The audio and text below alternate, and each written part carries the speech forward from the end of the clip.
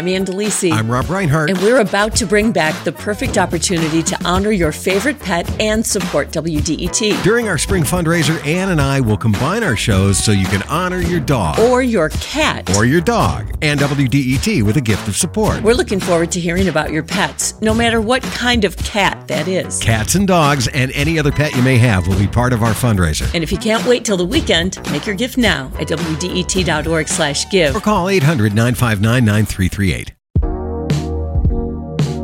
This is the Detroit Evening Report for Tuesday, April 4th, 2023. I'm Jerome Vaughn from WDET News. Detroiters should prepare for the possibility of another round of severe weather. The National Weather Service says strong to severe thunderstorms, high winds, and tornadoes are likely tomorrow. The same line of storms is expected to produce long-track tornadoes across the Midwest and into the South today.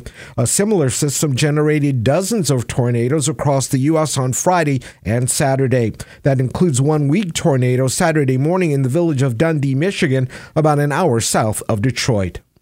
A severe thunderstorm watch means conditions are such that severe storms could develop. A warning means a severe thunderstorm has formed and is moving towards the area.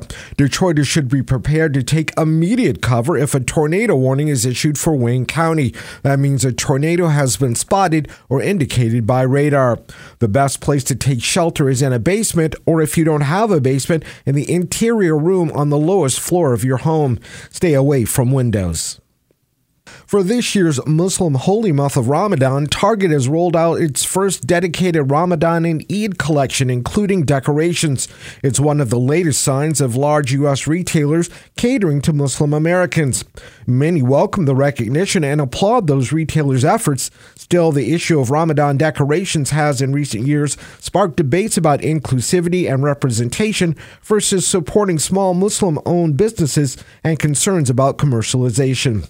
Ramadan is a month of fasting, increased worship, and charity. It's also often a time for festive gatherings. Ramadan is followed by the Eid al-Fitr holiday. Sales of new U.S. vehicles rose 7.5% in the first quarter of this year. The availability of new cars and trucks improved as a worldwide shortage of semiconductors eased. Prices also fell slightly as a result. Automakers sold nearly 3.6 million vehicles in the U.S. during the first 3 months of the year. Detroit-based General Motors sales jumped more than 17% compared to the first quarter of 2022. Gas prices are on the rise again in Metro Detroit and around the country. Analysts say a cut in oil production by Saudi Arabia has tightened supplies, just as rising demand for gasoline and the annual switch to summer blends of gas are taking place. The average price of a gallon of self-serve unleaded has jumped to $3.48 in Metro Detroit. That's up 7 cents from a week ago. And this is the 55th anniversary of the assassination of Dr. Martin Luther King Jr. The civil rights leader was in Memphis on April 4th, 1968, to help striking sanitation workers. He was standing on the balcony of the Lorraine Motel when he was killed by a rifle shot from a boarding house across the street. The night before his death, King delivered his "I've Been to the Mountaintop" speech.